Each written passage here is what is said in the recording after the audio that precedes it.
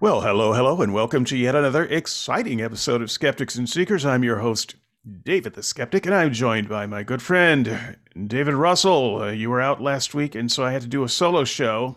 How you doing? I'm good, buddy. How are you? How was your Never. solo show? It was great. It was Nice. fantastic. In fact, it was one of the best shows ever. Yeah, you have the I mean, gift I'm for not going to gab. say that it was just because it was all me, but I mean, I was fabulous. Well, you have the gift for gab, my friend. I don't actually like talking to myself, but yeah, it was actually. I'm kind of glad that I had a chance to open up the can of worms in that way. And then Andrew and I did a supplemental, just a short hour-long supplemental to the solo show to open up even more cans of worms. And then the blog had technical difficulties for most of the week, so people couldn't comment. And so I think all of that is fixed now, and so the floodgates should be opened up again. So anyone listening who had trouble with Discuss, it's fixed, and we're back on track. So we're not going to spend too long. We're going to talk about my original blog post a little bit here because I didn't want to finish this series on marriage without having an actual conversation with someone who disagreed with me. So that said, and for the record, I did invite Mac Attack a couple of times. So I guess he was not uh, either able to do it or didn't get the message or wasn't interested in going on mic on this subject. I'm not sure what it was there, but I'm looking for some Christian feedback on this, and also some atheist pushback. For those people who don't think that atheists argue with me or that I don't argue with them, go to the board, skeptics and seekers squarespace.com. I have no problem with mixing it up with the people on my side. In fact, the most intelligent comments of disagreement that I get usually come from atheists. Christians, how about you change that this week? Send me some intelligent pushback, skeptics and seekers at gmail.com, or just leave a comment on the board, skeptics and seekers.squarespace.com. Russell, let's get into it. Both you and I are married, right? Right. Okay. Um, and I don't need to know any details about your marriage. I've been married more than once. I'll just put it that way. Um, don't know if that makes me an expert on marriage. The more you're married, the more expert you get. Not sure how that works, but let me just say that I don't believe that I have ever had a marriage that I would consider a failed marriage, even though they ended in divorce. I think divorce is a good thing. Um, it's it's a godsend, if I can use that terminology. Um, so I have a feeling that we might talk a little bit about divorce during the. Just so you know, in the supplemental show, Andrew and I spent quite a bit of time talking about divorce. This is one of the things that I didn't talk much about in the blog. And we also talked about children, the effects of raising children in marriage, in a bad marriage, and or a divorce, or different configurations of marriage where you can raise children. So these are things that we covered. And if you want more of that conversation, skepticsandseekers.squarespace.com. You can even find us on the YouTube channel, Skeptics and Seekers YouTube channel. Just look it up. It'll be there. So everything that I've done is in video form, in podcast form. You can subscribe to the podcast so that you don't miss anything. But if we don't discuss some issues that you think are important in this show, it's because there are two other shows where those things were discussed. And so I think today we'll probably focus most of our time on the blog post itself and give Russell a chance to respond to some of these things. Now, Russell, I'm guessing that you are a proponent of marriage. You think it's a good idea. Yes, absolutely. Okay. I what would you call someone who's not a proponent? An exponent? I don't, Exponent. what kind of ponent? An An X-Man. opponent? I'm an Oh no. ex-man of marriage. I think it's a bad idea. Um, so I don't like the institution at all. Um, as far as being married, I am married. I don't mind being married. I don't mind not being married. So being married to me is not different in the way I go about my life. There are some social and cultural reasons why I'm married, but What are none those? of them. What are those? Okay, Yeah, what are those? Yeah, yeah, just want that's to a fair know. question. But just want to say none of them have anything to do with me actually thinking the institution of marriage is worth spit, because I don't. I hate the institution of marriage, and most of the arguments about marriage, I think, would go away if we could do away with the idea that we needed to get married in the first place. So that said, cultural benefits of marriage, because it is so ingrained in people. I think this is one of these situations where religion has won the cultural battle. It's so culturally ingrained, there's no way to escape it. So that even atheists, even anti theists, feel a certain way about marriage. And I Breaking think up. they don't. I'm breaking up. You Okay. broke up pretty bad. Yeah. Okay. Yeah, I Yeah. can Just I go can see back it. just about 5 seconds. About 5 seconds. Yeah. Um, culturally, I think that Christians have won this particular battle. It's going to take a long time um, to undo what has been done in culture, because even atheists, even anti-theists, think almost Christianly when it comes to marriage. Um, and so there is a certain element where you're at a cultural disadvantage if you don't marry. Yeah. And Well, it here's yeah, go ahead. don't let me interrupt you. I mean, I know this is a conversation.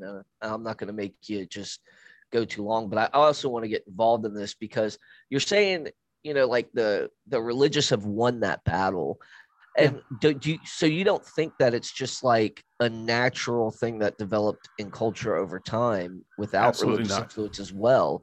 Because I know other cultures have a form of the institution and they're not even religious at all.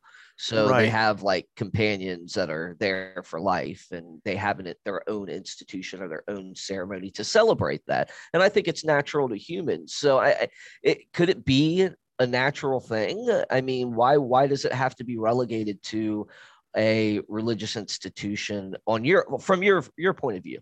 Yeah, that's a fair question. I think that unions and partnerships are a natural thing, but marriage as we understand it today is not a natural thing. So if you want to talk about the thing that humans did naturally, I think the earliest types of domestic unions we had were what you might think of as line marriages.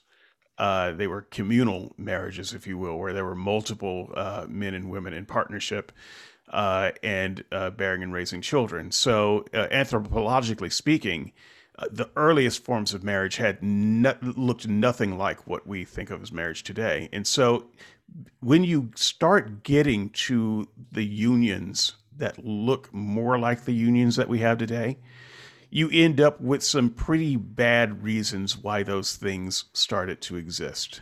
Some of them were to end tribal feuds. And so you would have an arranged marriage, and then that would produce an heir, and that heir would be the rightful ruler, and the nations could end in peace. Well, that might be great for tribal feuds, but that's a pretty bad reason for an institution of marriage to last Yeah. this long. That's not Okay, so something so let where. me ask you this here. You said that, there's basically a village, right? Everybody was just being passed around and everybody was raising children. It takes a village, right? So uh where do you get that from? Where did you study that from? Where did you pick that up from? Because that's very interesting to me because I think from what I studied of marriage, and this was years ago, I went back all the way into, almost prehistoric times, and there were probably about a mix of both of kind of what we see today. Obviously, there's a lot more ceremony to it today, but even among indigenous people that have not entered our world today, you can still observe that they have a ceremony and a lifelong mating uh,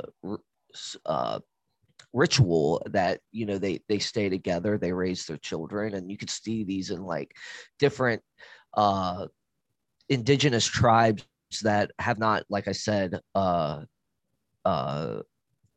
who passed around. Andrew said who was passed around. Oh my god, Well, so that's interrupted. Yeah. I left Anyways, yeah. sources in the blog post. Oh, did So you yeah. on So that any on that specifically? on that, yeah. So if Okay, anyone wants to look further at that, I left very I some didn't see your basic bibliography, sources. sir. Yeah. So I usually don't leave sources. Because most of what I say is usually pretty well known. But every now and then I'll leave a source so that people can look up for further study. It's not like it's exhaustive, but it gives you a starting point. So what we know about marriage, as far as marriages that look something similar to what we have, you might go back close to 4,000 years.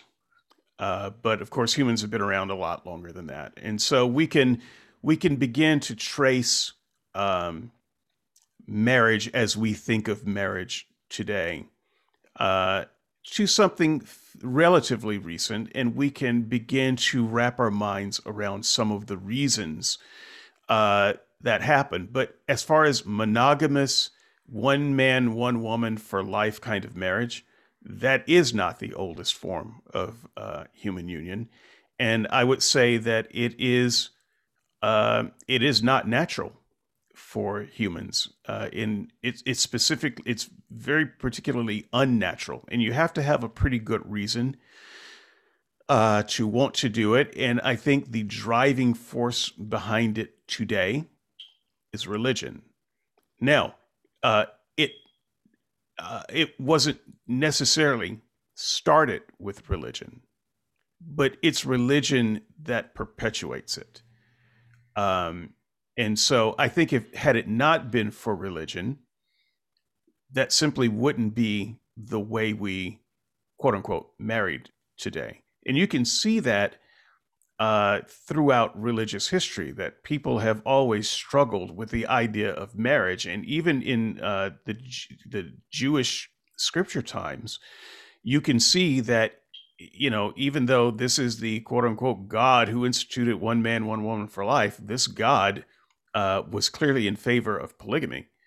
Um, there's nothing about the Old Testament rulers that made you think that one man, one woman for life was the way they expected to live. Yeah, of course, So that can be argued on many fronts. That the Old Testament is descriptive versus prescriptive. We right, think that it doesn't matter whether you the say it's idea descriptive that versus God, prescriptive. the we think that God, always had intended one man and one woman, of course, but uh, due to our fallen nature and so forth, you see these kings and you see them in their ugliness as well as their glory. So that's kind of like the idea behind it. But as far as what else you did say is that you don't see this in nature and so forth. But everything that I've read on this seems that you do see this, and you see it very differently at times. I didn't say you didn't see it in nature, so I want to be Yeah. clear Well, about that. You yeah. do see it in Okay. nature. I said Okay. it's not natural to humans. But if you don't, okay, so and that's where I would disagree. I think you do see it at different times within the human race. Stronger when a society is uh, in a state where it values commitment or is in a strict moralism.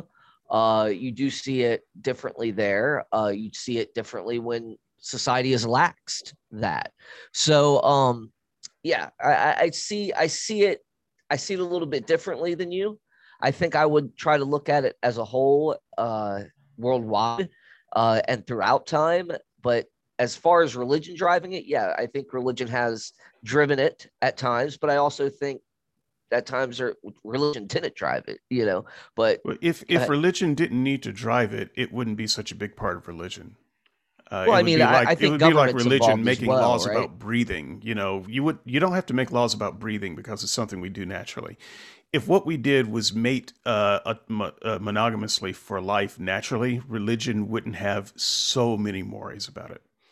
But the reason there's so much ink spilt on it is because it's not naturally what humans do. And religion is constantly trying to fight against the nature of humans. Because within religion, not just Christianity, within religion, all religion, there is this sense that humanity is failed in some way. It's messed up in some way. And so to fix it, you have to do these things that go against our nature, because our nature is bad. And so this is one of the ways we see this in religion, is it's forcing us into a kind of ideal that seems like it ought to be the best way on paper, but it's clearly not the most natural way for us because we do it terribly. Well, nowadays, I wouldn't say my We grandparents always did it have. terribly. Yes, we do. No, my We've grandparents were we've great. okay, but You there are know, always exceptions, though. It's kind of like saying, well, humans aren't carnivores because look at all the vegetarians. Well, we can choose to not eat meat, but make no mistake about it, an omnivore is also a meat eater, right? So we can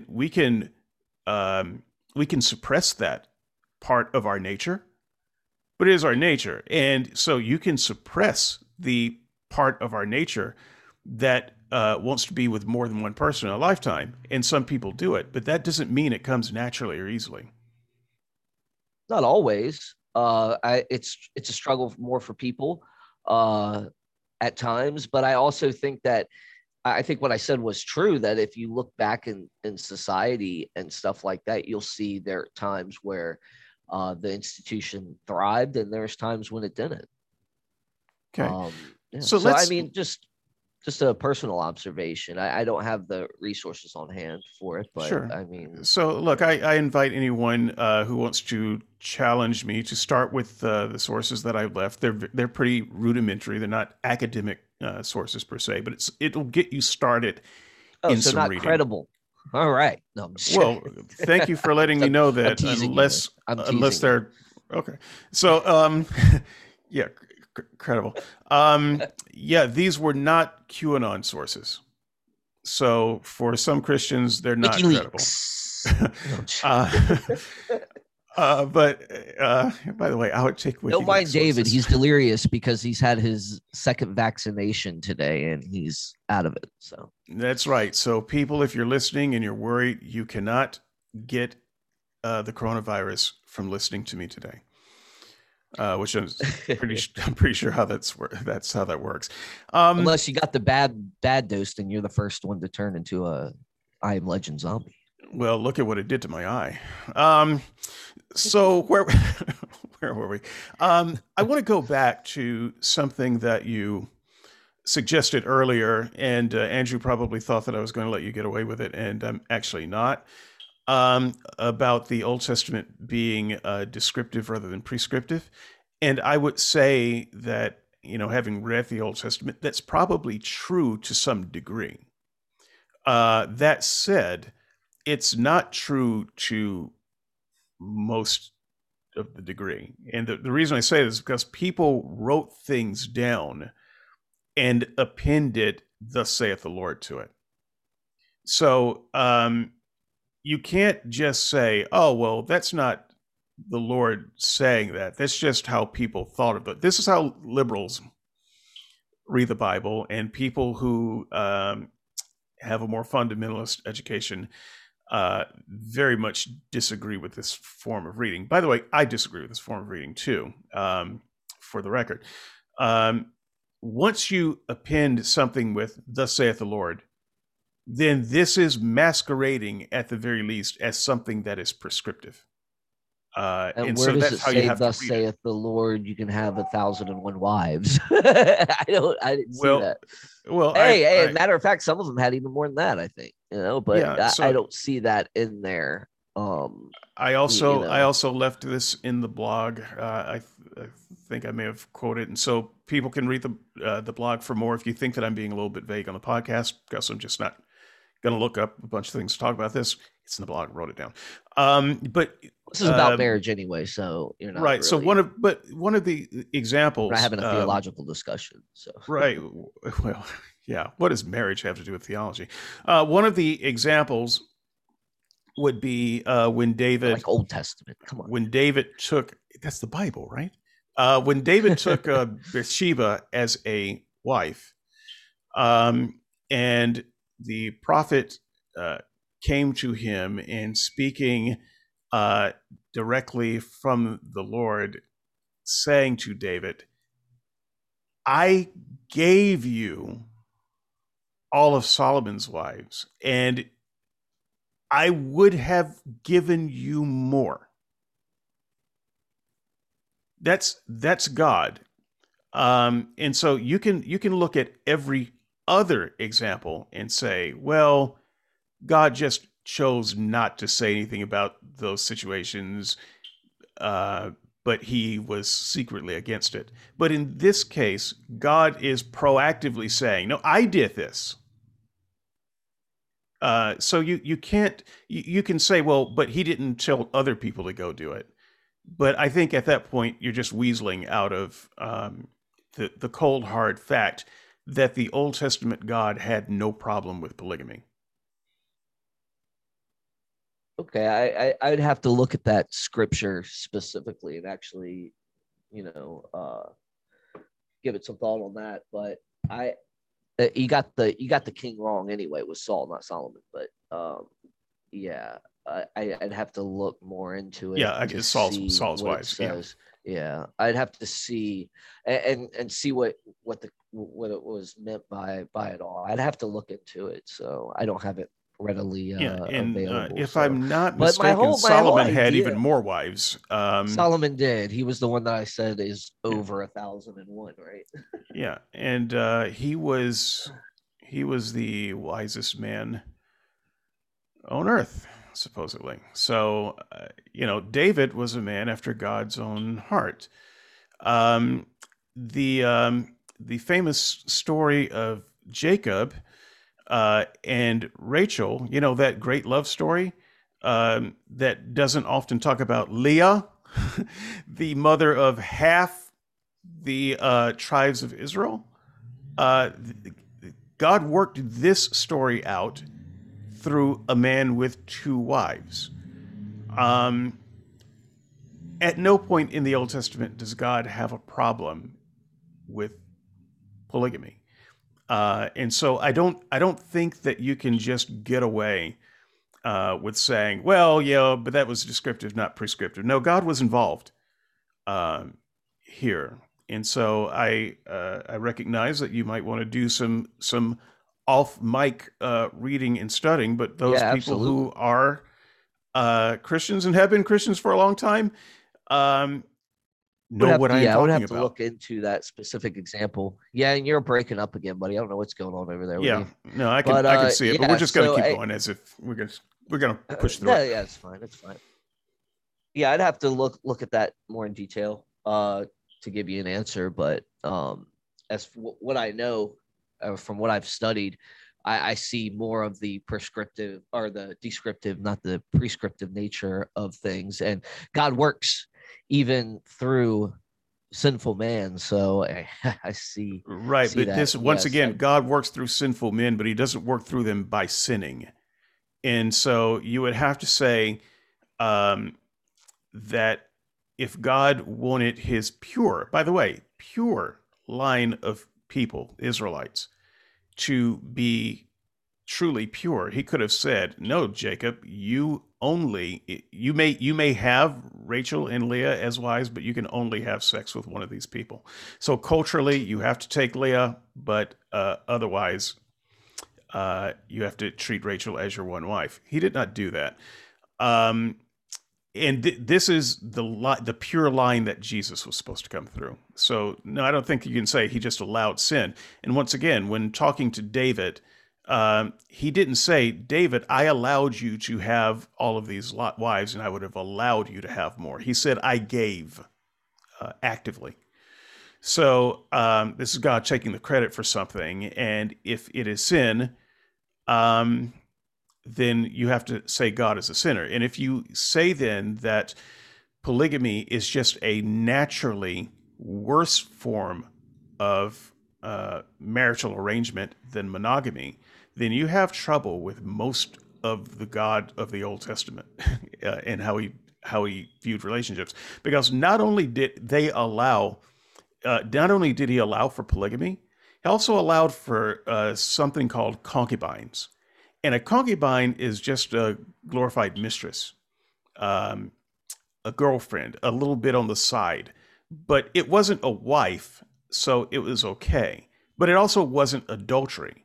And there were female slaves, not exactly wives either, that could be used as concubines. And so you might recall Abraham. He was a man who had a concubine.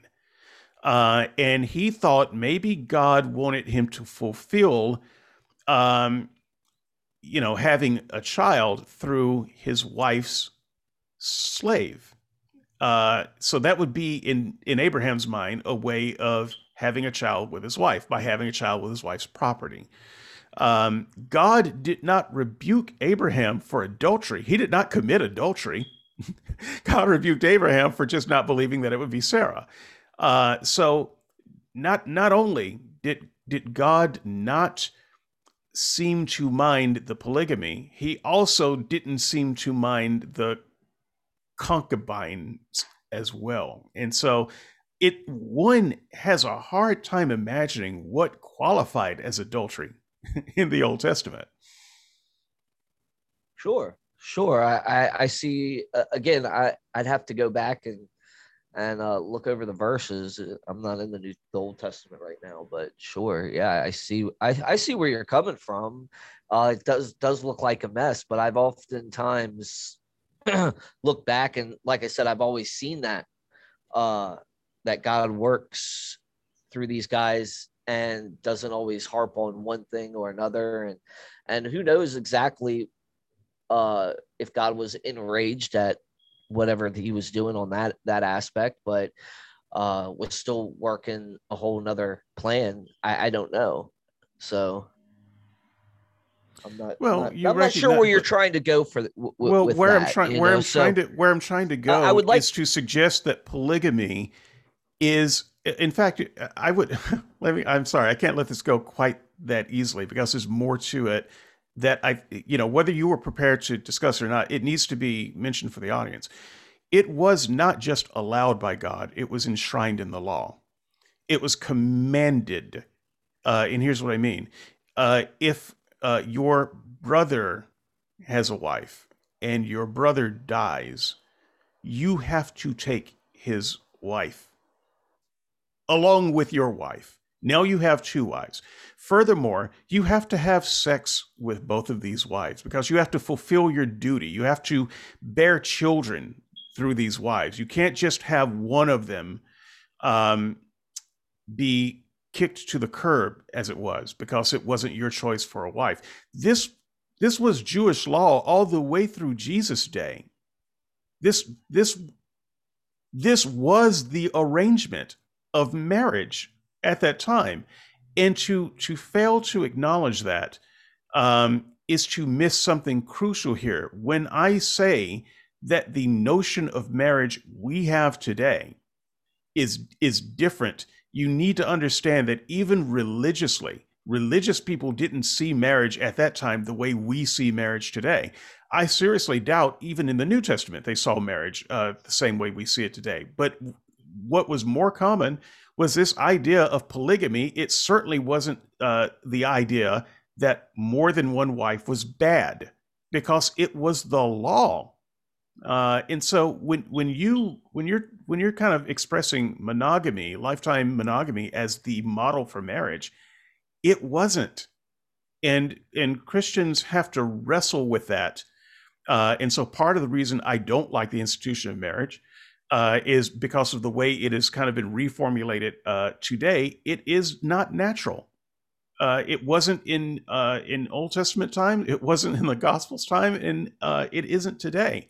But we just think it's the only way marriage has always been, and it isn't. Well, I again, I would refer you back to what I was saying before about, there's times where it has been that, and it's times where it hasn't been that. And I don't know what you're missing there, but we see even like you said in the Old Testament. Now, the scripture you did cite, I did pull it up. I don't see where it specifically said he gave Saul's wives for David to marry. He definitely gave it to him to care for his estate. Now, David would have to care for his estate. That was one of their rules, and that was just, I guess, the right thing to do for them back then, is to care for the estate. But yeah, I also see that God tolerated polygamy in the Old Testament as He well. commanded So it. I don't Commanded. think I don't think so. I don't think he ever commanded it. You remember He allowed Onan? it. I'm sorry. Do you remember Onan? The story of Onan? Onan. And No, I do not. yes, Onan. So you might be Off familiar the with top the of my head. term onanism. Onanism is an old world term for masturbation.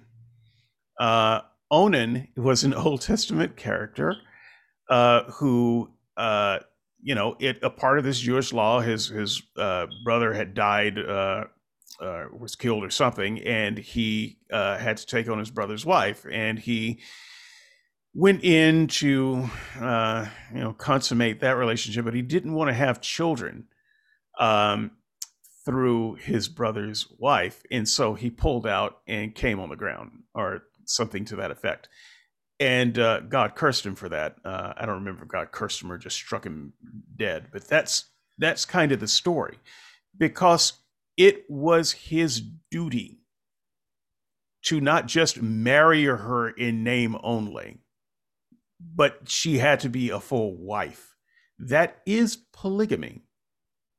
The story that the Pharisees came to Jesus with to try to trip him up, the most famous one. There were seven brothers. Once upon a time, there were seven brothers, and the first brother married a wife, and one brother married a wife, and he died, and then she went to the next brother, and he died, and through this kind of ridiculous tale, they all had this same woman as a wife, quite legitimately. But in that culture, all of these brothers may have had wives already. In fact, they would have had wives already, especially the older ones. This is just how marriage was at that time. Jesus' answer, of course, was none of these brothers she wouldn't be any of their wives in heaven, because there won't be any marriage in heaven, because marriage is just for earth, for you animals. We wouldn't sully heaven with a thing like that, God forbid.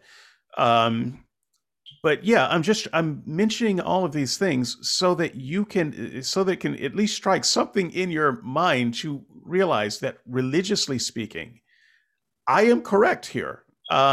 In that the more common view of marriage throughout most of the Bible was polygamy. Okay. Again, like I said, I'd have to look more into it. Obviously, you were prepared to go the polygamy route. I was not. So It's yeah, part of the like I said, blog. It's I in there. see. Yeah, I saw that it was, but like I said, I didn't get to prepare. So Yeah, it you may have just been wanted to further walk down, through but the it's blog. But it's in there. again, we see specific commands that forbid kings from marrying more than one wife. Deuteronomy 17:17. Um, and also in Leviticus 18:17, it forbids marrying a woman and her daughter, so that would be at odds with the stuff that you're talking about with David and Saul's wives. And I mean, you went through scriptures. I don't even know what scriptures you went through in the blog. I can't remember off the top of my head, but yeah, I mean, I don't I don't see that being the ideal, but I see it being tolerated. So yeah, that's what I would say there.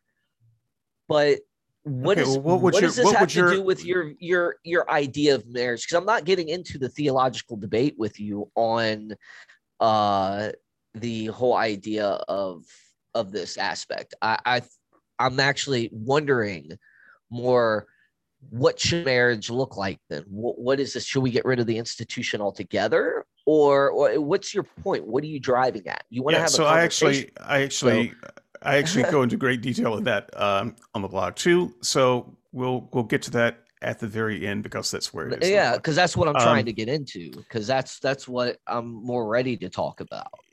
okay, well we will get there, but it's important to kind of lay a foundation down of why the institution of marriage we have right now is not I good. would just suggest to you, if you want to look into the Old Testament stuff, we could look into what different people have said about it over the years, as far as like Paul Copan mentioned some of it in his book.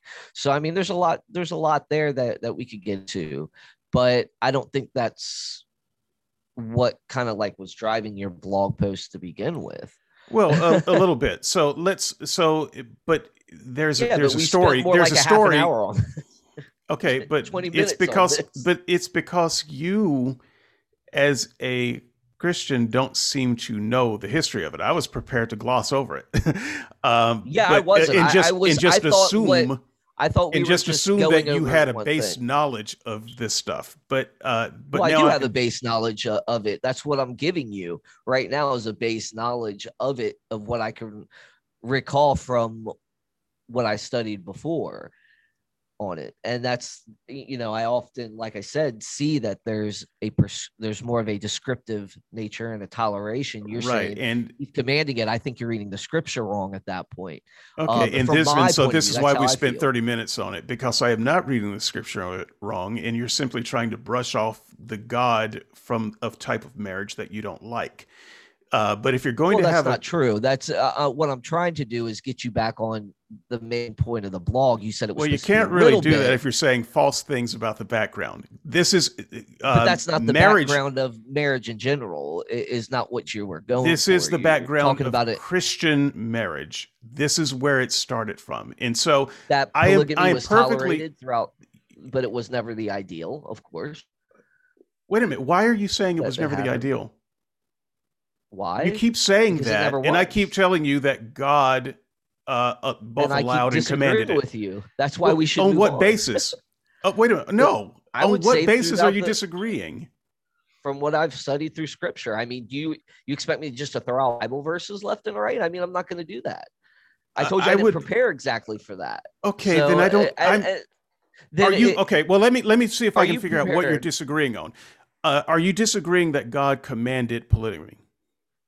I disagree that he commanded it. Yes, Okay, so do you disagree and I'd have then to that? look. I have Wait a to minute. look at your Let's reference just. and see if you have Do that. you disagree that it was a part of the law that a man had to take his brother's wife if he died? I would have to look what the Do you disagree stipulations with were that? on that. If I just told you I was giving you an answer, why did you cut me off?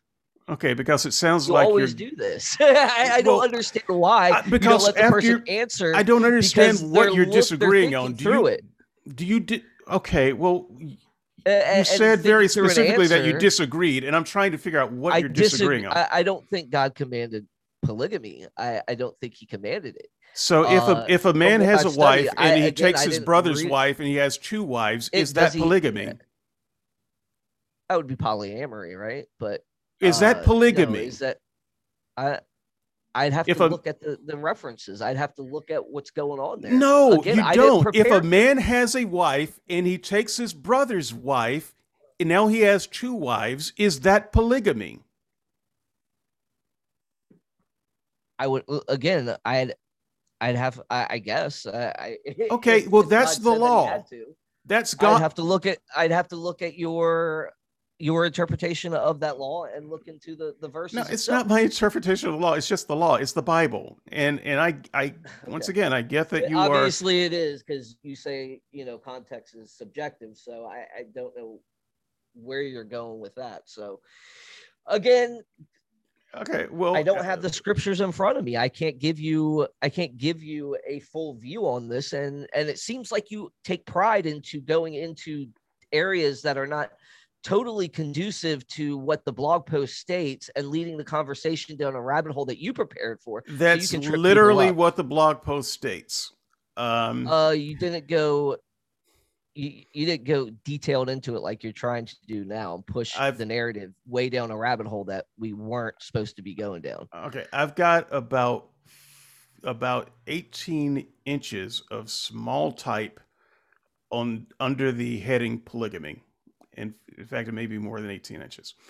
Um, so yeah, that is what the blog states. But let us move forward because that's a lower portion of the blog, and you may have not have gotten that far. Um, let's go for something near the top of the blog. Who owns marriage? Now, the blog post, the title of the blog post, this very top of the blog, what God has joined together. This is a common phrase that you hear in Christian marriages. At the end of the vows, what God has joined together, let no one part asunder. Um, and I spend just a couple of very small paragraphs, much less space than I spent on polygamy. By the way, just arguing against the notion that God should or does have anything to do with marriage, let alone that God is the one joining people together. So perhaps we can start there. Do you think that God joins people together in marriage? I think there's a host of things going on. What do you think? You don't think that he does it at all, do I don't think you? there's a God. So Okay, obviously so I don't. yeah, so I would have to say that I believe there is a sort of joining. I don't know what that would look like. I think there's obviously human will involved. I believe. I guess I'm not truly understanding your question here. Does God bless a marriage or whatever? Maybe, yeah, sure. Well, I'm just quoting from pretty much every marriage vow that's happened in America for the last Yeah, several well, hundred when years. God's Couple. joined together, if there's some, So, what does people that believe in mean? providence, What does it mean that providential. God has joined someone together? I think it means that when someone is joined together, when they choose to be together or what have you, that there's some act of providence involved that joins them What together. do you mean by And active providence? Because I don't understand that. okay, so act of providence where God is meticulously provident. I think you do understand it. No, I It's don't. If I understood it, I would say I understood it. I'm a fairly cocky, arrogant well, person. I don't I like can see admitting on that. air I when can I don't see that. when I don't I could understand see that, something. I would rather but not say it you to said you're everybody pretty. listening. But I don't understand what you're talking about. You were a former Christian and I would have never understood said as a the Christian God has some provident activity. That is not a okay. companion of words I So would have you're not used. So I familiar don't with know what you mean. ideas of Calvinism and Arminianism and stuff like that that Well, talk you're not a about meticulous Calvinist. providence. I'm not. I said Arminian too. So you would understand the idea of providence, right? I think I understand the idea Yeah. of providence as I would have understood it as a Christian. Now, I think that providence, as I understood it as a Christian, was bullshit, but I Okay. could What did probably you think about it? reproduce what I thought providence was. So why don't let's hear what you think. Providence is God acting in a way that can't be detected and it looks like it's happening through nature. Oh, okay. Well, I think that yeah. So as far as it concerns marriage, I think that people obviously come together and I think that the joining of marriage is what the Bible's talking about that when they come together and make those vows that that's what that means. So I'm really not sure what you're trying to get at on that. I don't know what that means that God has joined people together. It's Well, bumper well, sticker. it comes from the idea in Genesis that God was officiating the first marriage and the first Does it? ceremony, and yeah, What? How did yeah, he that idea. officiate that ceremony? Well, he gave Eve to Adam, so that's kind of like the whole notion of it. Okay, And I he did. I don't. I'm sorry. I know the Genesis story very well, and I actually don't get a picture of marriage in there at all. I've never seen a picture of marriage in that. So I'm going to ask you again. isn't that the first place where it says that these two will become one flesh? The place where Jesus quotes, Yeah, but it says that uh, about anyone who has sex. If you look at Romans, um, uh, I want to say it's Romans where it talks about having sex with prostitutes. Don't you know that you have the Spirit of God, and you wouldn't want to join the Spirit of God with prostitutes? It's this is kind of an ancient notion that doesn't mean a lot in modern times. And so when modern people say what God has joined together, I am trying to wrap my head around what they mean. Is it just a meaningless bumper sticker slogan that Christians say that makes them feel warm in the belly but doesn't mean anything? Or do you actually envision God having some part in marriage? You talked about provident activity. What's the activity? I wouldn't know 100%. Okay, Um, well, I don't know at off all. the Yeah, I don't know either. I don't know what some people. I mean, there's people with different definitions of marriage, obviously, Well, I'm and there's trying to figure obvious out what God's how role that. is for even for a Christian. So I'm not a Christian. You are a Christian. Maybe you can tell me what you think God's role in marriage is. Well, I Because think I actually think that God's role in marriage gets to the point of this show. I think that that's part of what's infected society and our notions of marriage today, and that we need to get out. And so maybe you can tell me what you, as a well why Christian, think well God's here's the role thing. in marriage is. I mean, why do you think it's a problem in society? This Christian notion. Why not just let the Christians do what they want to do, Well, and Christians you don't want to do it. do what they You want to do. you They you want to. practice marriage. You practice marriage the way you want to do. Well, that's not how the law works. I'm sorry. It's Christians not. don't Christian no, Christians aren't married Okay, so how does under. the law work? How does How the does law the law work? work? Yeah. Yeah, you have to have a marriage license. Well, of Uh course, yeah, that's a government thing, not a right. religious thing. Well, right. And so ultimately, once again, I also said this in the blog under Who Owns Marriage. I ultimately think the government owns marriage in any practical sense because the government is the one that makes you married. Well, not only So that, you said you think they should, right? well, yeah, I think that they also should if marriage is going to be something that we do because marriage is a legal contract. So That's why a not government just thing. government stay out of it and just let people do what they want to do? Well, Would that be fine but too? uh, yeah, that would probably And be self better, but governance? that's not Yeah. what it is. And Okay. so Well, that's not only is well, that not what it is, that's not what Christians want. And so you can say that, and maybe well, you want it. Christians I don't want know, but to Christians define don't want marriage that. as they think it's reflected in the Bible, right? Well, no. So, Well, wait a minute. Hang on. They want to define marriage for everyone as they think it's reflected in the Bible, not just for them. so So they want to define it Christians are for not you asking too. for a carve out so that they can define marriage for themselves. They are demanding that marriage be defined for everyone the way they understand it. And so, once again, I think it's best if we get religion out of marriage. And so, part of that is the idea that God is involved with the marriage process in some way. Um, and so, I am Personally, I asking. believe that. Of course, I believe that God does know ultimately what's going to happen. So I think from that's But kind of that, like my idea of but knowing what's going providence. to happen doesn't mean that he And did something, right? I well, he mean, sets. I think he may have. And this is personally. This may not be biblically. This is just how I feel. I think God does work in the aspect of helping you find a mate Okay, and so like you think that that's people are personal. joined together as soulmates? Not necessarily, because I think we can get it wrong too. I think there's a lot of varying complexity to it, but that it's just, Okay, why and would we say what a God has joined personal together thing. if we don't think that God, if we don't think this match is what God has joined together? Well, I think for the most part that we do. I think there's, of course, I personally, I think that God does ordain, doesn't ordain. What's the right term?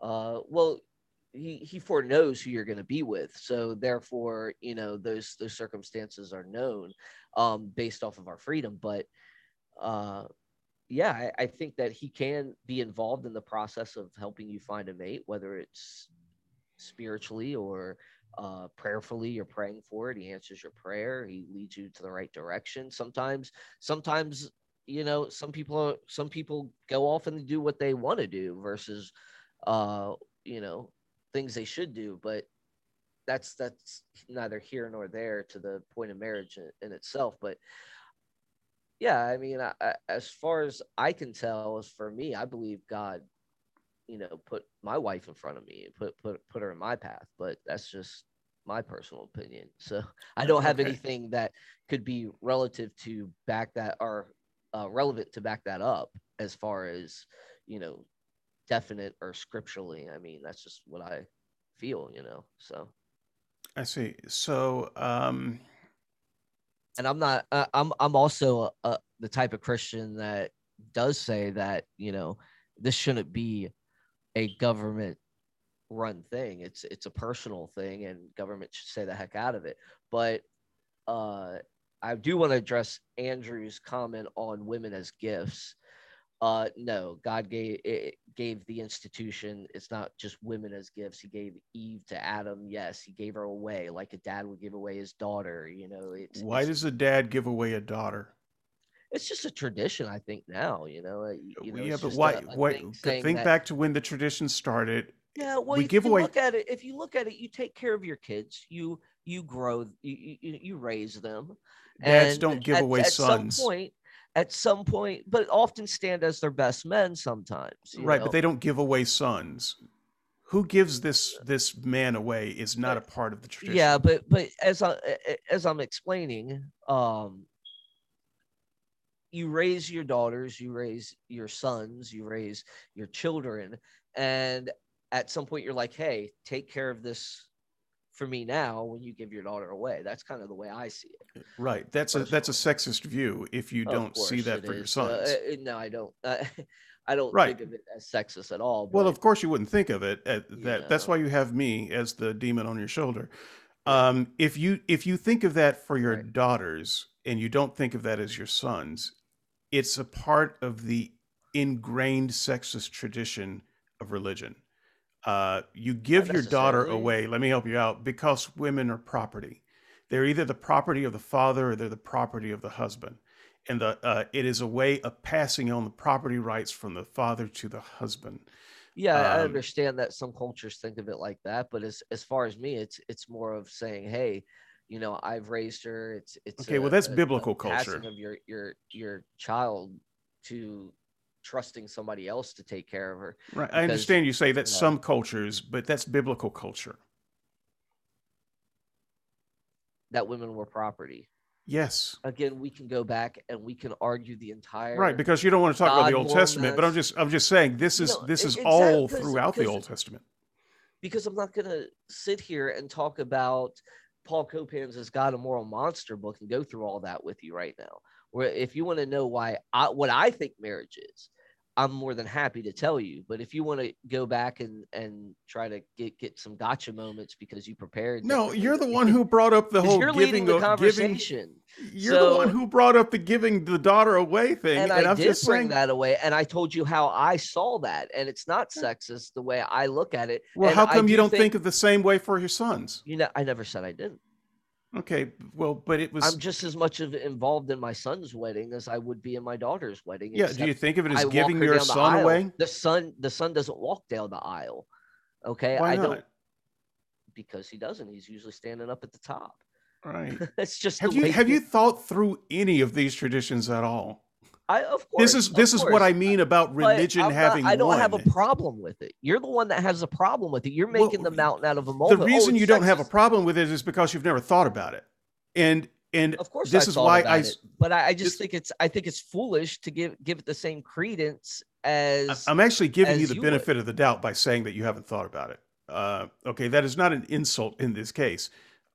You are only now coming face to face with some of the consequences of these ideas because you're having to face me with this, and you haven't considered what that means.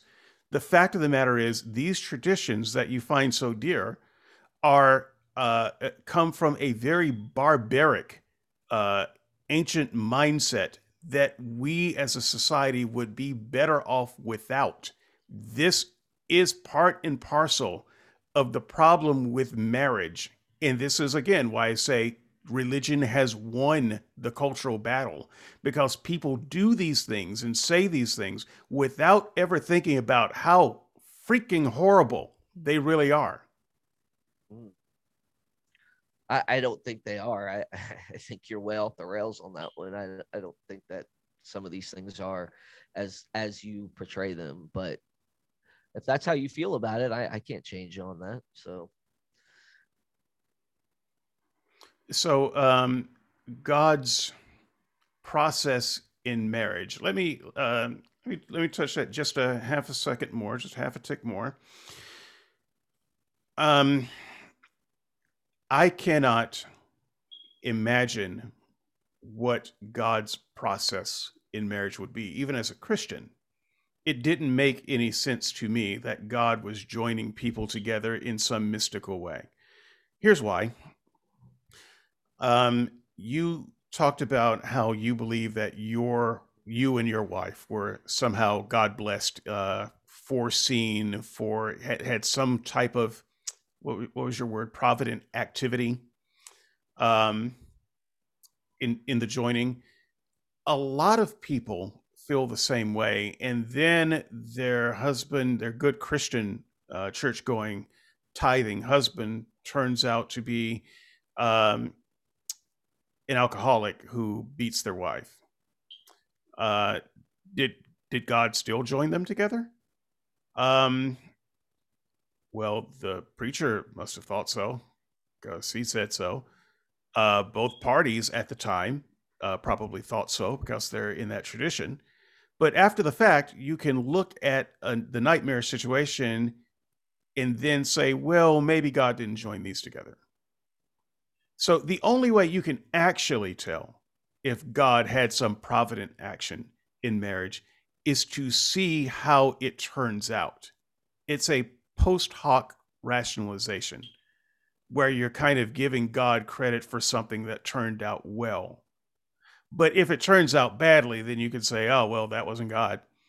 I think that is a fallacious form of thinking, or and I thought or so even as a maybe Christian. or maybe God did join them together, but their free actions and their freedom took them down a bad path, and they Well, started but choosing wrong, and they started beating their You wife, said that God and then sees everything from the beginning to the end. He sees the future, right? So he knows that he that person is foreknows. going to be an Yeah. alcoholic wife beater. Well, he foreknows things that are going to happen, absolutely, but it's Okay, so based would God join they're together free, a godly woman you're with an still alcoholic free, wife beater? to make your decision and become an alcoholic that ends up Right, beating his wife. right. Would So God yeah, if join some those the people guy goes together? in marriage, yeah, absolutely. God would join together a good godly woman Oh with my an gosh, here you alcoholic go, wife beater. spinning the whole Well, narrative. that's the question I No, asked. it's Let me ask not, the question because you again. got okay. No, Would God join those no, people no. I'm together? telling you, God may have joined two people together, and the person ends up through his freedom going wrong, and ends up beating his wife. I yeah, I don't see where somebody's freedom is in question here. Okay, I so this is what I'm trying to understand. I'm not trying to beat you up, but you're saying things that fundamentally don't make any sense to me. You're saying that God sees through time and knows what's going to happen. So he knows that this guy in our hypothetical situation is an alcoholic wife beater that just hasn't started drinking yet. But he decides that this is this woman's soulmate. I'm joining you with this person. And if they exercise their free will and do the thing that I know they're going to do anyway, then that's not on me. Why did Well, he if join them together? in the first place, if he knew that they were Yes. going to go wrong, Yes. that's a good question. Totally sympathize with it, but uh, that has to do with the problem of evil, man, and what happens when these things uh occur, when someone does go wrong. Um, People make free choices to do things. God doesn't necessarily stop them. He lets them have their freedom.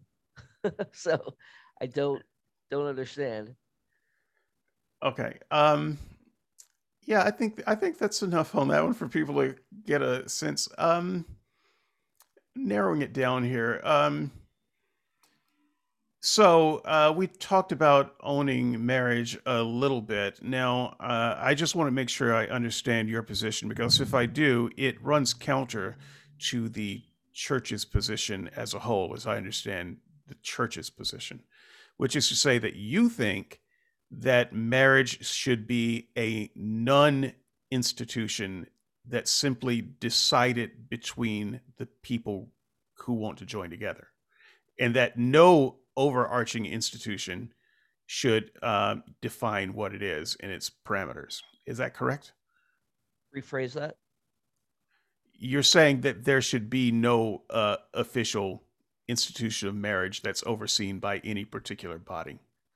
On a government level, I don't think that On an it shouldn't. institutional level, just for On a the government being one institution, you're saying the church shouldn't do it, the government shouldn't do it, no institution No, I'm should do saying it. the church couldn't do it, not but to people that want to go through the church, I believe that people have freedom to Okay, so you're do what saying they want. institutionally that any institution should be able to do it. Well, yeah, uh, not necessarily. I don't think I I'm relating that to law and so forth. I don't know what you're trying to get Well, at. does the church get to make law? No, Okay, marriage would be a matter of law, would it not? Mm, no, I Okay, don't so if understand that. marriage is not a matter of Uh, law, then it sounds like what you're saying is that any institution or organization ought to be able to make its own rules about marriage for its consenting members. I would say that the institution of marriage, as we see it, uh, is probably best done in a free society by other institutions that aren't mandated to force everybody under the same covering. Okay, that sounds like you're restating what I'm saying from a different. Is it? Uh, Okay. yeah, Yeah, it's so maybe I just I'm there's just a disconnect, I think. right, but I am honestly try. I know it sounds like I am just trying to beat you about the head and shoulders just to be mean, and I am honestly trying to nail down what you are saying so that I can understand it. Um, and it feels like nailing down Jello sometimes. By the way, who tries to nail down Jello? That's stupid. Um, Obviously, you do because you thought of it. well, yeah, I do, and All one day I'm going to succeed. right. Um, if you froze the Jello, anyway, we'll experiment with that. So you believe that the church should be able to regulate marriage for religious people. Is that an accurate statement? In a nutshell, yeah. Okay. So when I say the church, that's a pretty big word. Uh, do you mean the Catholic Church, or do you mean every local congregation or every denominational organization? Who exactly in this religious thing is regulating marriage, and for what group of people? Well, I think it comes down to congregational. I mean, you go to a church and you can you can ask your pastor to officiate. Uh, yeah. Okay, so So if one church said, let's say we've got two do it in the congregations across the beliefs street of from your each other. custom. Yeah. So you Right. So do it in the let's beliefs. say one church says marriage in this church uh, is allowed at age 16, and the church across the street says marriage allowed in this church is allowed at age 19. Um,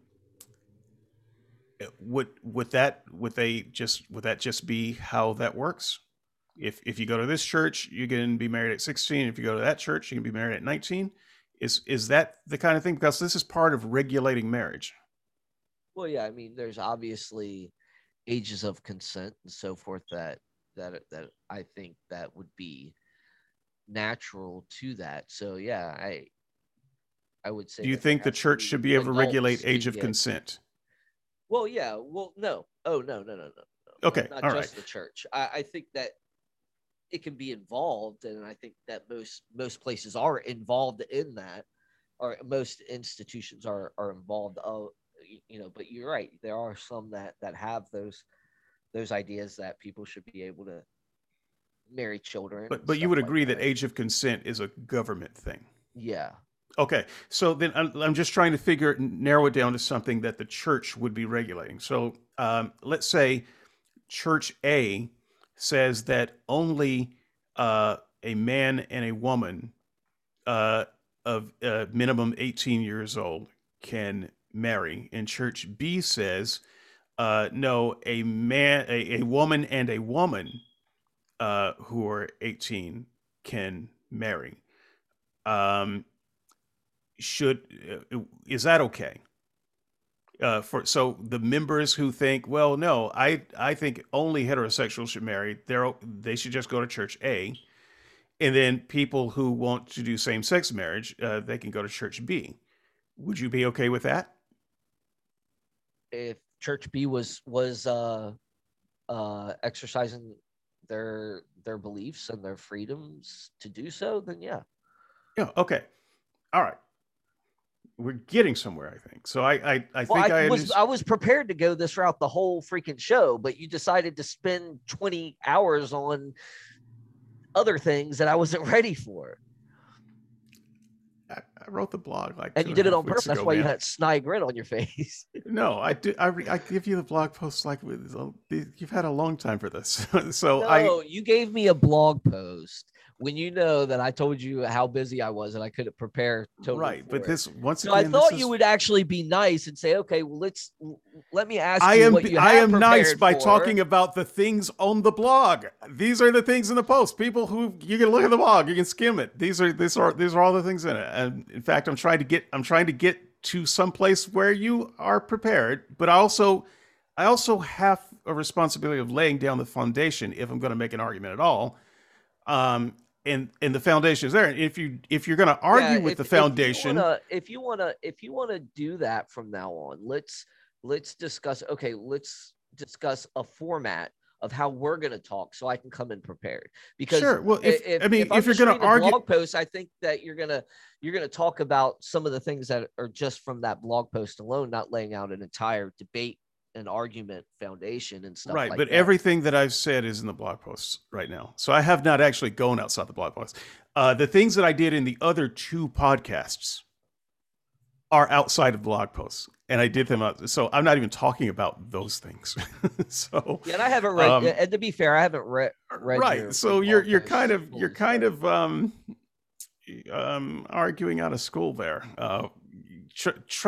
Trust me enough that I am acting in good faith. Um, not with that smirk. well, the smirk is not going away. Okay. Um, so as we have put down some foundation and we're getting into, well, what we each think marriage should look like. I'm still kind of working on this view that you have, which I find interesting, which is that each collective can decide marriage for themselves. let me just ask: should does it have to be a collective? Why can't each individual decide marriage for themselves? Well, they can, I think. So I was speaking collectively because you were asking me specific about Church A and Church B, but yeah, even in our society, we even have the justice of the peace. You just go up there. Individuals can go there if they're not part of a Okay, collective. so So that's I'm let me fine with put that. in a different scenario once again from the blog. Um, if you have two women and a man who want to marry, um, they're not a part of any church. They're not a part of any collective. They live in the woods, whatever. Um, they want to marry. They want an official marriage for whatever reason. Should they be allowed to marry?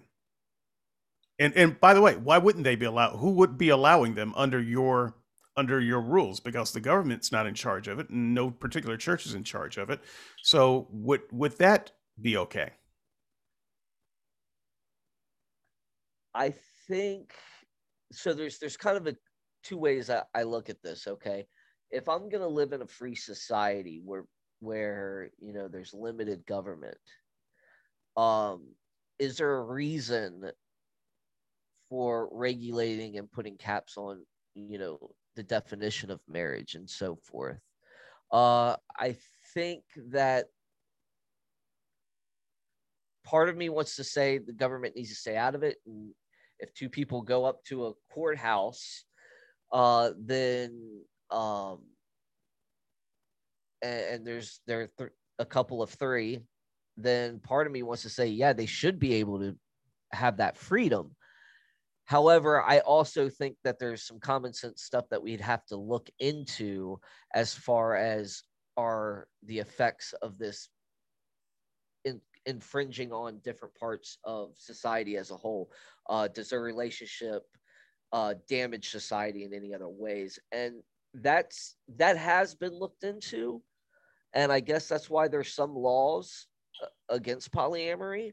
But I wouldn't know them, and I wouldn't know the history behind them. So I can't say it's fully okay for polyamory or polygamy. Um, so I wouldn't I don't know because I Okay, don't so would it be have. fair to say that without some greater societal pressure or mandate, you would be in favor of it? I'm not in favor of it because I disagree with the lifestyle You would be in biblically. favor of But that as far as being them being able marriage. to do that in a free society, being able to do what they want and choose the way they want, I would say I would have to be, because they'd also have to respect my ability to get married to my Okay. wife So and be one more question in monogamous. that line. I hear where you're going. I agree with you there. But now the problem I have is in your framing of this, you keep saying go to a courthouse. And I'm wondering why anyone would need to go to a courthouse Well, if, it's just I'm just using it as a reference point. To okay, me, you shouldn't even have to do that. If you want to, if you just want to have your own ceremony, you should be allowed to. You can have it in your backyard. I mean, a couple of our friends got married in our backyard when I was growing up. yeah. So So would you agree? Would you then let me take it a little bit further? Would you agree to people drawing up different terms for marriage? Right now, we assume that marriage is a forever commitment. I contend that humans aren't good at forever commitments. So, what if humans said, people start getting the 7 year itch. So, what if we did a 7 year marriage term? And then we wouldn't need to divorce after 7 years. Marriage would just devolve. We have a 7 year marriage. Would you be in favor of that? say that one more time. I was reading the chat. Yeah, that's it. And feel free It to tell happens. me whatever is going on in the chat because Yeah. I'm not always looking It at the said, chat. "What is wrong with the left style?" So I didn't really understand that, my friend. Uh, who said?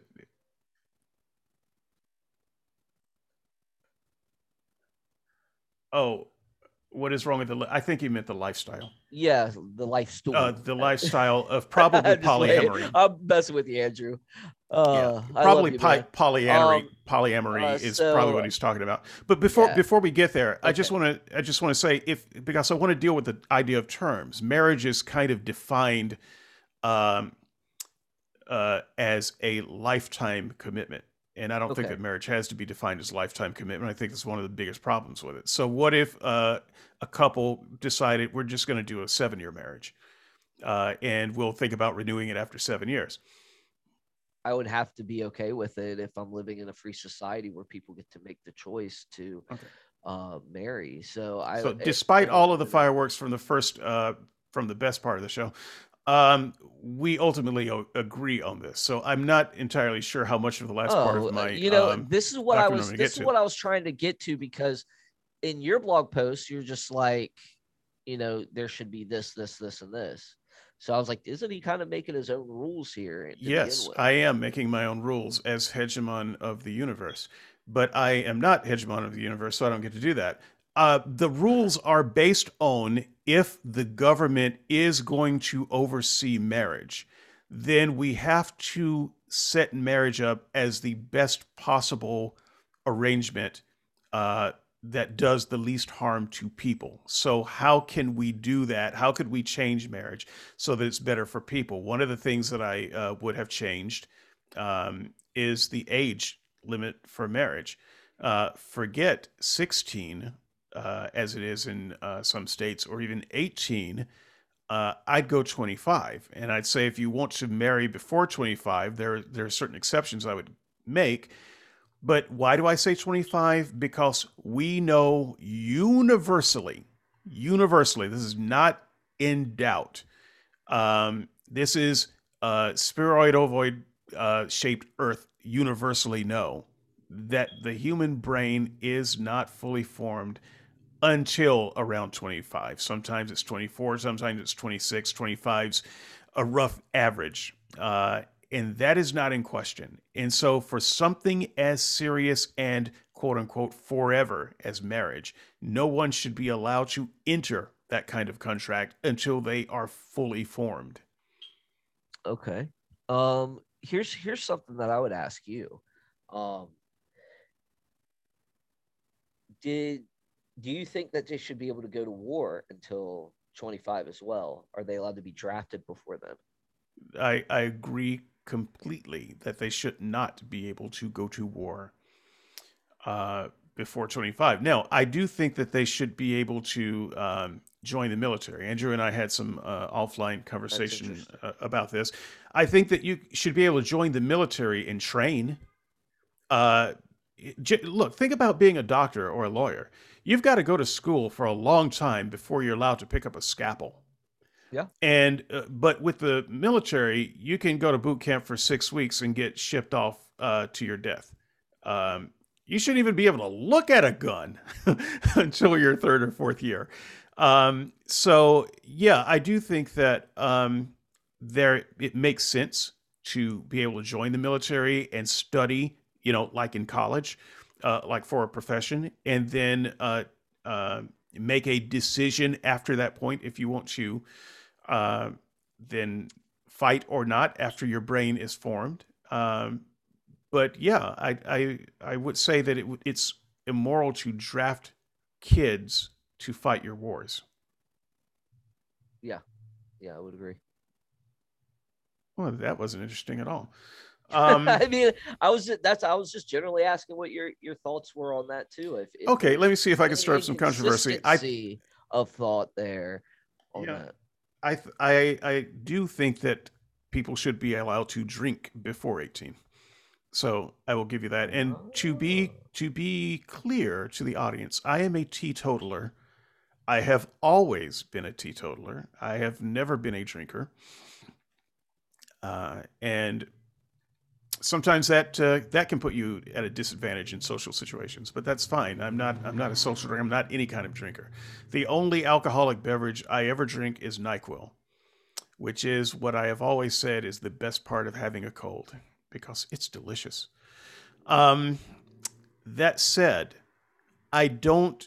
believe that beer is necessarily a social ill. I think that the way we treat alcohol in our society is a social ill. So in places in Europe, uh, kids learn to drink beer and wine in their single digit age. It's not a thing. Um, you don't get kids drunk, but they can drink. They can drink a watered down beer, and it's not a bad thing. It becomes a bad thing when it becomes this cultural taboo, and when beer becomes synonymous with having a good time, as it is in our culture, I think it becomes a bad thing. It becomes a cultural ill. So I think that if we changed certain things about the way culture treats alcohol, there's no reason that one can't drink an alcoholic beverage when they're 12, let alone 18. Yeah, I would probably go a little bit over that. I'd probably go probably 16 on that idea.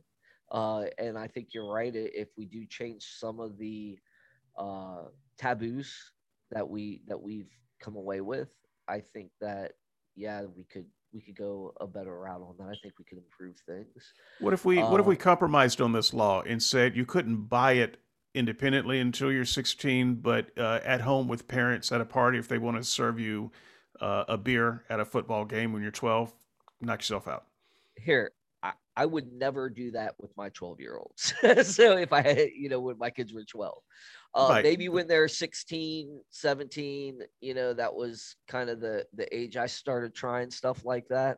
But you really have to judge the maturity level of your kids. I think a good law that would kind of balance that would be uh, a, a an age of maybe 16.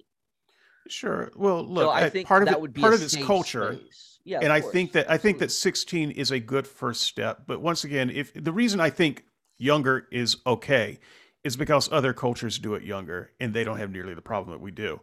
And so Yeah. Well, when my you're friends were first, Swedish. My friends were Swedish, and I Mhm. was really shocked when his mom, of course, I was a lot younger. He was 16. I was probably around 12. Yeah, And I was shocked that his mother was letting him drink a beer, and it was just totally normal for them. And I was like, yeah, wow, okay. Yeah. But, their law was 16, so they're, right. But under I under don't know parental anyone that was supervision, under 12. You know, that's yeah, but they're. I think 12-year-olds, maybe because you never had a 12-year-old. I don't I've know. been 12, if that counts for anything. Yeah, it does to an extent, but then again, you might be a little different than other 12-year-olds. You got to kind of gauge that with yourself as well, and I think that's part of a parenting process as well. Is you have a 12-year-old, your 12-year-old, you compare it to yourself and what you've learned over the years. So Yeah. I don't know. Well, I had beer when I was 12. Like I said, I've never been a drinker, but I had this uncle, um, and he was the bad uncle. He's the one that gave us our first taste of beer and also let us shoot a gun. And so when I loved that man. Anyway, I love yeah, the shooting first guns myself, but that's just me. first time I had you like guns, you say? I do. I love shooting guns, man. Okay. Absolutely. Hey, Yeah. Andrew. I don't know if you're still there. I don't want to speak out of school, but rumor has it that there might be a podcast coming down the road on one of these networks on guns, and uh, I will be glad to lobby for you to be on that show if you like, because this might be one that you would do well on. Just saying. Anyway, um, I think part of the problem with beer is that for so many kids in America, their first experience with beer is behind the gym or off in the woods with their friends or off in secret to sneak it, and it's this thing that has this mystique around it. Whereas if your first experience was a beer, was you're at the dinner table and you've eaten and now you're going to eat your dessert, and your parents pour you a shot of beer and say, "Hey, try this." I think it would be an entirely different experience altogether. And so once again, partly it's culture. Yeah. It's this idea that, oh, we're drinking now, um, and they don't think of it that way at all in other Yeah. places. Yeah. You Yeah. No, know, I totally, you there know, is a big there's part of that. water and there's Kool-Aid and there's beer, and the water's pretty bad here, and so you're gonna need to boil it or ferment or something anyway. And so weak beer, I suspect in some cultures came about because it was a safer thing to drink. Oh, either that or the monks needed their nutrition, right? From fasting. so so okay, yeah, marriage, age. Did you have anything else on age of consent? I think that Andrew mentioned something No, about I, that. I Any think we talked about that. I think we covered Yeah. that. Yeah, so I'm just kind of going down here. Same sex marriage, we've really covered that. I was hoping to have some stronger dispute about that, and that's one of the bigger parts of my blog post. But it mostly doesn't matter. And then my conclusion. Let me just see if there's something else in here that's. I think we went Uh, over our hour 20 anyway. So, it's possible. Uh, I honestly had more fun in the first 30 minutes. well, that's Um, because you're leading me down 20,000 rabbit holes that I wasn't ready to go into. But it's all good. so one other thing in here, the certificate, the independence of people who are getting married. So to me, it's not just about consent; it's about people not getting locked into dangerous situations where they are codependent. And I think that one of the problems with marriage, one of the things that I will just mention, I spoke in the blog post about how marriage, divorce is actually much higher among Christians than non-Christians. So that would have been some fun debating. If anyone wants to debate me on that, read the sources first and then comment. Don't just don't start running your mouth until you actually know what you're talking about on that one. But what I'm interested in is the codependent nature of marriage. So there are a few things that make marriage kind of rough, especially for Christians. One, they feel like they have to do it. Else they think this is something that's a God thing. God is joining you together. This is the institute that God wants you to be in. The church, the Catholic Church, even considers it one of the seven sacraments. I think there's seven. So it's really really important to do. Also, it's something that is only done. I think for sexual legitimacy, but there's a pressure in the church that women remain virgins, that boys remain virgins, that you don't have sex before marriage, and so this puts a lot of biological pressure on getting married way too young. And when you are married that young, there are certain codependencies that are natural that is hard to avoid. Codependency number one: you don't have any money. Now, if you come from a rich family, maybe you have the money of that, but you don't have any money. And so, even if one of you has a job, you probably both don't. Another thing that you don't have is an education. At 18, no one except super geniuses have a anything like a complete education, and so there is a very good chance that at least one person in that marriage is not going to complete their education. That's going to create another codependency um, that is bad. So money, education, and I can't remember what the other thought I had. We might just say worldliness, which is the idea that you haven't seen the world and you haven't had any experience and you don't know what to compare anything to. And so you're getting married with a limited set of options um, that at 18 that you simply wouldn't have at 25. Your options would be much greater as you would know more about the world and your likes and dislikes.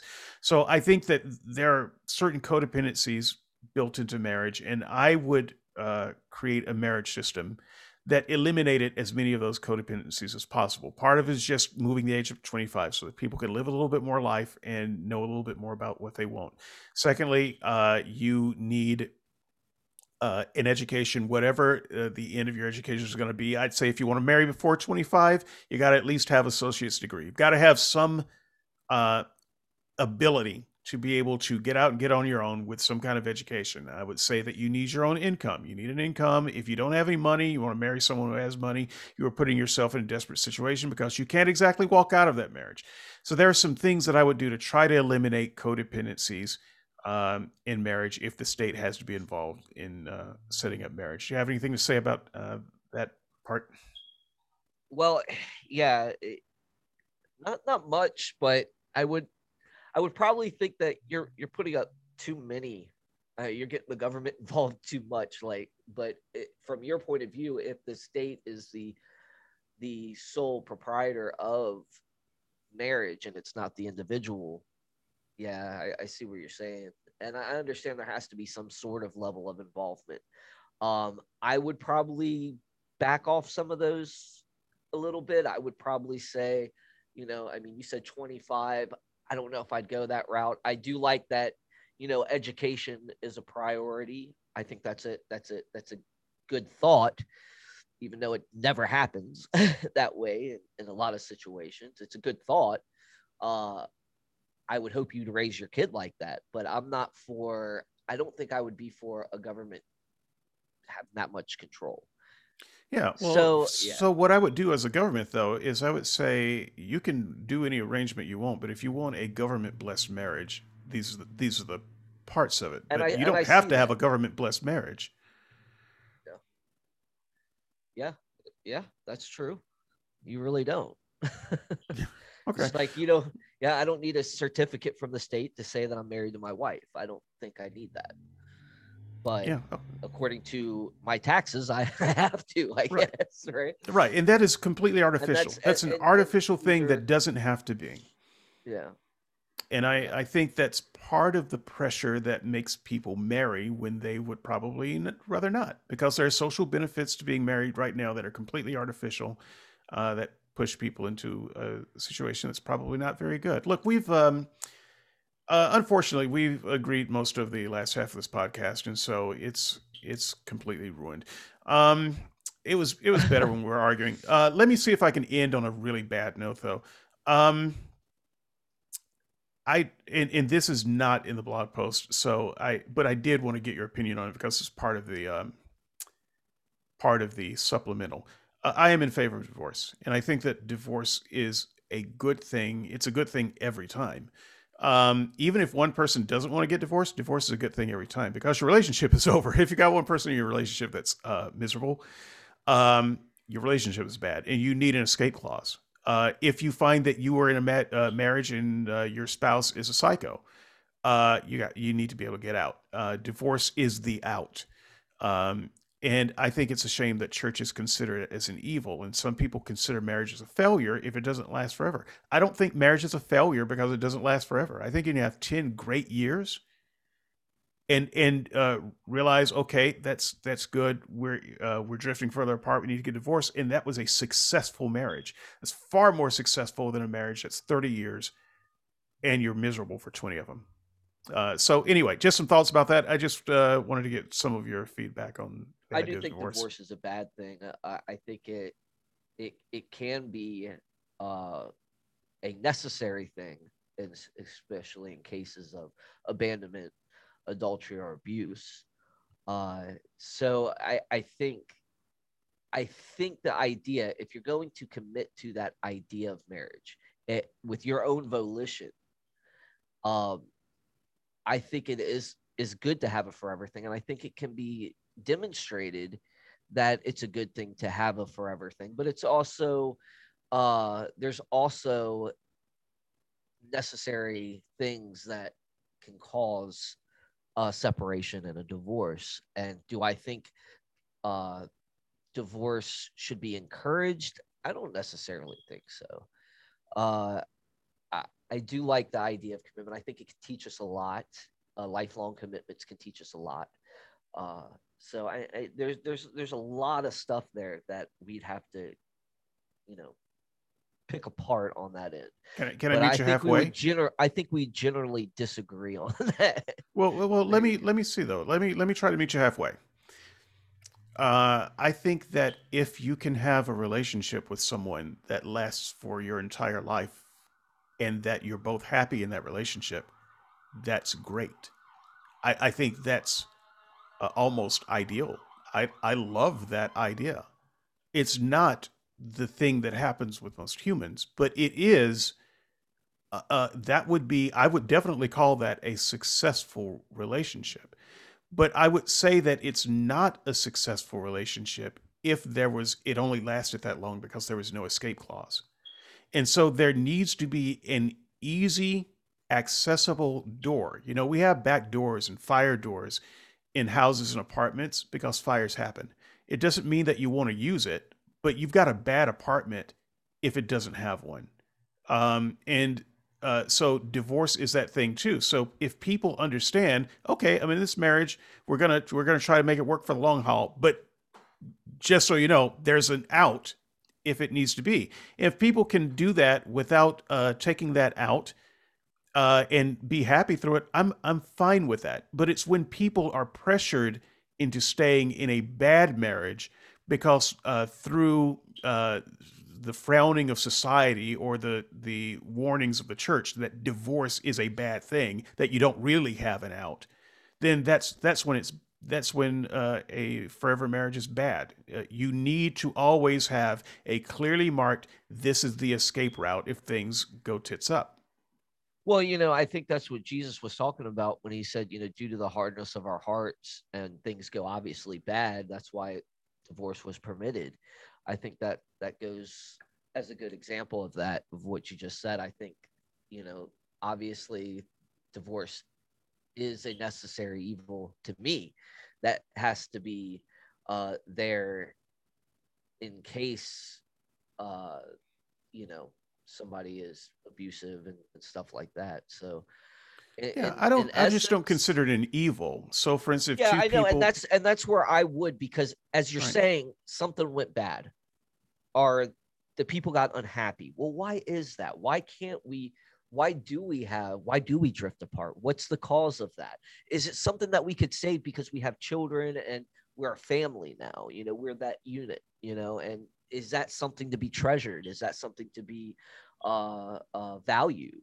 And I think it is. And I think, you know, now, if you're doing anything out of just pressure from the society, I think that's there's a lot that can be said on that area and on that front. You know, um, I think we both agreed, even with the alcohol thing, that there is a uh, a taboo, so to speak, from the culture, and those things can be bad. Sometimes they can be helpful. They can keep you safe from something else, maybe, but Yeah. just like fear can keep you from dying at times, and you run away or you fight. It just depends. Yeah, um well, I mean, I but don't. The reason I don't think it's a bad thing is not just because it's a safety hatch, but also just because humans are humans, which is why I proposed the 7 year contract. Which you marry someone for 7 years, been a good 7 years. Okay, I think I'll see someone else now. Great, and you can do that. I just the idea that if it doesn't last forever, that it's a failure. I think is a that needs to be retuned because there are lots of very happy 10 year, 15 year marriages that become unhappy at 20 years. Yeah, And and so, that's all I would do, is just I would reach out on that note and be like, why is it unhappy now? What is making it happen? And I would try to figure it out. And that's just because the way I value commitment. I think, I've committed to this. I've invested time I'm never going to get back. you know, and I want to see why we're unhappy. but you Is don't there need to get it something I'm back. doing? Is You there don't need to something get it I'm back. doing? It was a good time. It was a Yeah. great time in your life, and you don't repaint it just because the marriage is over now as if, well, I guess that wasn't a great time. That was a great time. And It's just and our look, if framing it was that's so great that I ended up committing myself to it and investing myself into it the way I did, I want that back, because you know what? That was the best time of my life, and to experience it all over again,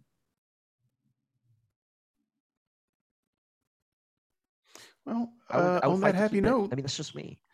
on that happy note, look, we got You a. got froze up, bud. Did I froze up? Oh, okay. Yeah, some You did issues here freeze and up. there. All right. So look, on that happy note, I think that's good. We've got another show coming up later today. Um, except it won't be a Skeptics and Seekers show. Tell us about the show that's coming up. You know what? I totally forgot the time. It's 4 o'clock or 2 o'clock. 2 o'clock. 2 o'clock. Okay, so divine hiddenness. We will be going over that on proselytize or apostatize. Yes, and who's your guest that you've got there? Because Who do I have? I've got Andrew in my corner. Well, I have David Paulman. So it's us two in a discussion on hiddenness. So bring your blog post that you did. It's the part two. Yeah, Bring your blog you told me post. to bring somebody. And yeah, and bring Andrew, and you guys will both be making a case. You guys both can make the case. Okay. It's going to be a free discussion. Okay. It's more going to be more informal, I think, than formal. Sure, but I don't like the word free. I want to start charging. Okay, It's going to be $1.99 a piece, pay per view. We'll experiment this time. I'm really thinking about some different things to do with the show. I really want a live show. There's a good chance. Look, both Russell and I want to do live stuff. Season 4 of Skeptics and Seekers is probably going to have a live component. And I really want to do a call in that I hope Russell can help me with. And so expect to see some experimentation with that. So I'm going to go ahead and end this show. Go back to work. I'm going to try to put this up on the board a little bit later today, and then everyone tune in for proselytize or apostatize. Proselytize or apostatize. But I keep feeling like I say it wrong even when I say it right. Pora, and we will provide links to that show for you. If you enjoyed the Hiddenness conversation a week or so ago, this will be round 2 of Hiddenness, where Russell tries to do a better job than he did the last time.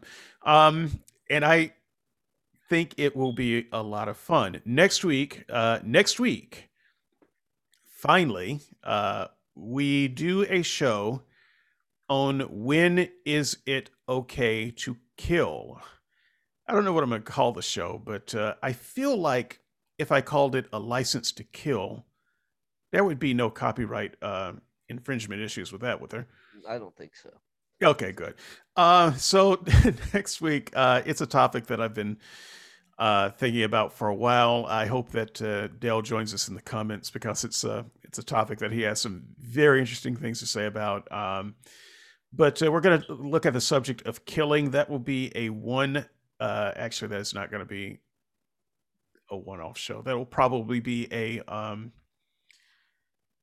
3-part show. Russell and I will do the first part of that, and there's going to be some discussion on abortion in that. Expect it. I know that Teddy has been wanting in on any discussion about abortion, and so we're probably going to have her. There will be, at the very least, a skeptic panel show, and I hope that Russell puts on a Christian panel show if we don't just get together and just do one multi-show. But there's a lot in the subject of killing that you'll find as we unwind this that maybe you haven't thought about before. And so it's time that we put some deep thought into killing. That gets started next week. So until then, we'll see you next time.